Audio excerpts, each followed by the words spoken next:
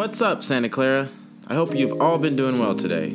I, Amanuel Bizuneh, am your host, and I'm here to introduce to you my new podcast series titled Wealth and Ethics.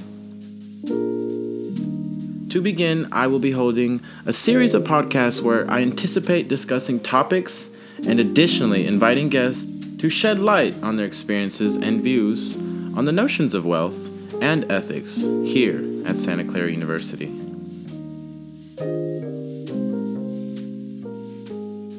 I hope to bring ethical discussions to the table regarding topics that concern our student body.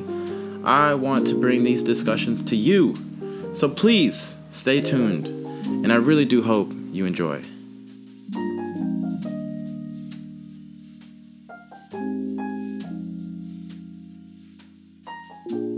Before beginning this podcast series, I would like to especially extend my deepest gratitude to the Markula Center for Applied Ethics for sharing this opportunity with me.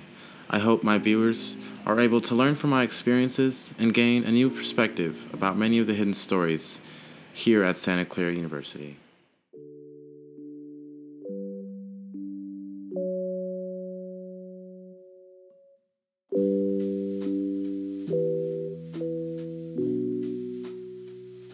As I said before, my name is Amanuel Bizuneh, and I'm currently an aspiring senior here at Santa Clara University. I am a political science major and a philosophy minor, hailing from San Jose, California. I begin my podcast by asking all of you to do me a simple favor, just as straightforward as simply closing your eyes and placing yourself in the shoes of a young adult living a life in their mid-20s.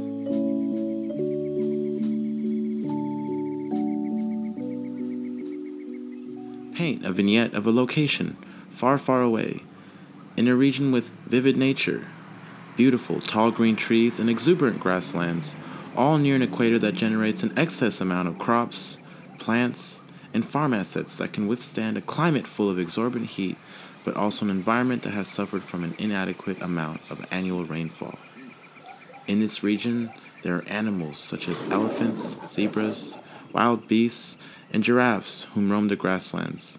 They feed, and they are also fed upon by the surrounding predators that include the cheetahs and the lions. Now open your eyes. In this region live people whom only know what they have experienced. A view so narrow and limited that only a person residing in this environment can attest to its realities. A perspective that I hope to further clarify and embellish so that you too can receive a glimpse of what is to come. So please, take this journey with me and discard all of your judgments and existing beliefs. Enter this space with the freedom to form new thoughts and to garnish a new perspective of the untold stories here at Santa Clara. For this reality speaks to the hidden truths of the scarce, the few, the minority.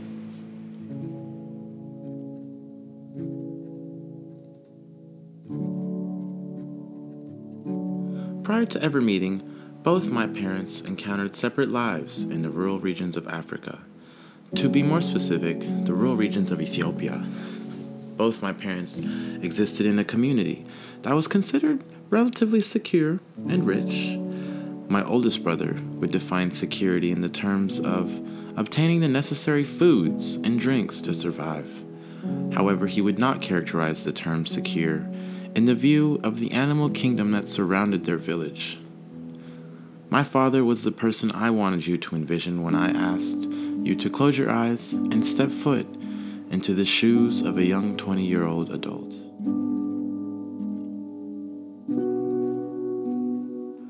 While my father found peace at home with his 11 brothers and sisters, him, his siblings, and his parents all slept in the same room, within the same hut. To my father, satisfaction was derived from the moments he had with his fellow family members and his extended village. His family found their happiness and fulfillment through their contributions to the overall well-being of the family. my oldest brother would recite to me a famous Ethiopian proverb. It stated, "The one who is mistaken is the one who does nothing." The prosperity and welfare of my family was dependent upon the struggles every member had to overcome, whether it meant arising prior to the break of dawn to hunt down the gazelles and the buffaloes for breakfast, or collectively planting crops, chickpeas, wheat, barley, and cultivating cotton. Every single family member, regardless if you were an adolescent or an adult, was expected to contribute to the welfare of the family.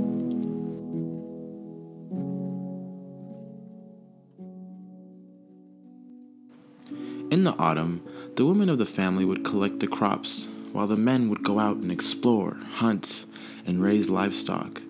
Families that obtained the healthiest and the most amount of animals were more likely to acquire more prosperity and fortune.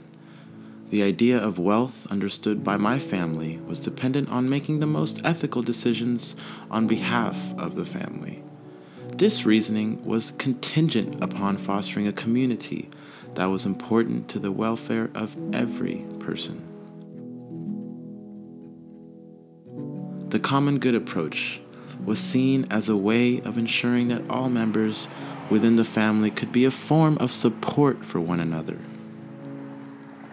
Every night, as the skies began to faint and darken, members of my family experienced extreme levels of fatigue. In a village consumed of huts built with the addition of woods and grass, my father and his family entered his gloomy home in search of finally gathering with the remainder of the village in order to recite folk tales, frolic over coffee, and engage in lively conversations that embodied the love and tenderness they had for one another. This form of life became the norm for my father until he arrived to America. But one might ask, why would someone give up all of what they had to move to such a foreign place?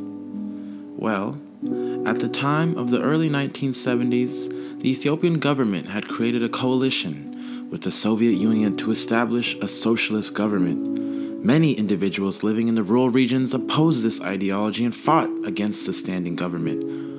One reason for why such a great animosity was built up against the government was due to the inability to adequately and properly allocate resources to Ethiopians living outside of the city and in the rural outskirts of the country.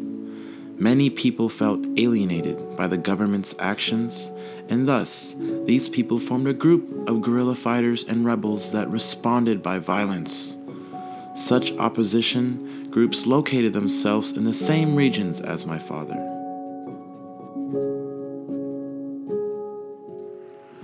One late night, my father's village was raided by the government. 3 of his uncles and brothers were executed for being mistaken as guerrilla fighters. My father's village was burnt to the ground. His livestock was shot and killed, and in an instant, all of the wealth that he had accumulated over his lifespan had dissipated in a heartbeat.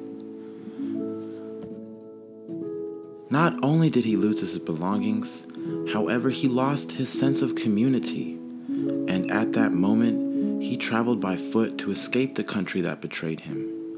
My father became a shadow to his own country and a lost soul to his family. Such an experience made it arduous to digest the agony, pain, and misery he experienced. In a span of 3 months, my father and a group of men and women traveled by foot to Sudan. He considered himself a walking contradiction. My father was unable to commit to his obligations as a son, a brother, and a family member. The misery he experienced, the scars that never healed, suddenly became the depiction of his life. My father's story is one of the many stories that have been untold and hidden. An old Ethiopian proverb once stated, "Sitting is the act of being crippled." There was no way for my father to escape his destitute environment, and instead, he did the complete opposite of sitting and with his freedom and liberation, my father escaped the country in search for a new and improved life, a life free from intimidation, consternation, and horror. While there were no televisions or radios, the word of mouth quickly spread.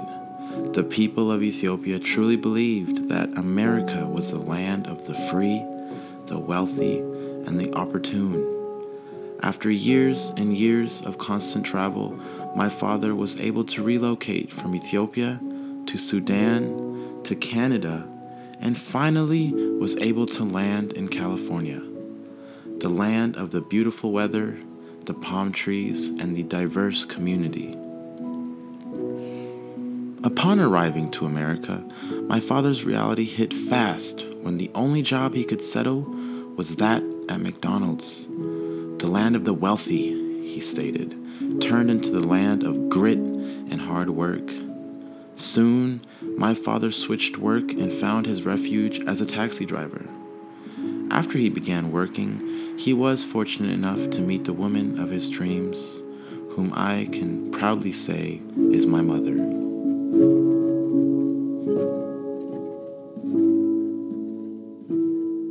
The experiences of my family is one that I have personally been afraid to tell at Santa Clara University.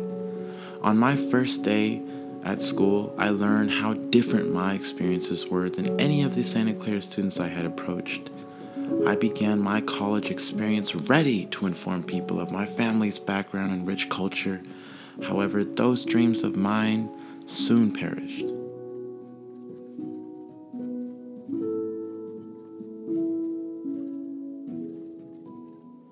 Coming from a home that struggles financially, I quickly learned that my wealth is incomparable to that of any student at Santa Clara University. While I do not state any of this to provoke any controversy, I do so to make aware to the student body of the levels of wealth that is imbued on our campus. I personally struggled to develop relationships with others, and additionally, I found it hard to maintain these friendships, especially with individuals whom come from the total opposite spectrums of wealth than I do. I have always wondered if it were the status of my wealth that made it unable for me to maintain my friendships and do the things that many of the students on this campus can afford to do. Through holding many positions on this campus, I soon learned that my wealth was a factor, but it wasn't a prominent factor for my inability to maintain relationships here at Santa Clara University.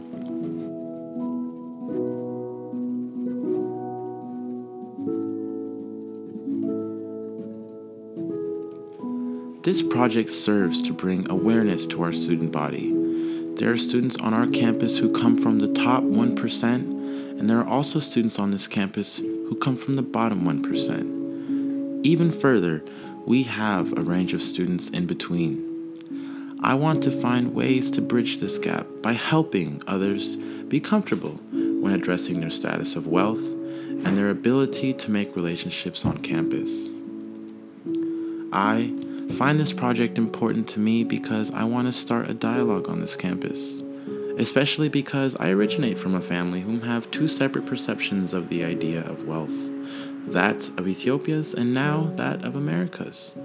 I have become the fortunate member in my family to be the first to attend a university that has accumulated a vast amount of wealth. I hope I was able to entertain you with this rich knowledge of my country and my personal experiences. In my upcoming podcasts, I will be presenting to you the responses of our student body regarding their perceptions of wealth on our campus, and if wealth plays a factor in our ability to create and maintain relationships with one another. Thank you so much for listening, and I really do hope you enjoyed my first podcast series. So please, stay tuned, because there's going to be a lot more to come. I hope you all have a wonderful day and a wonderful end to your week.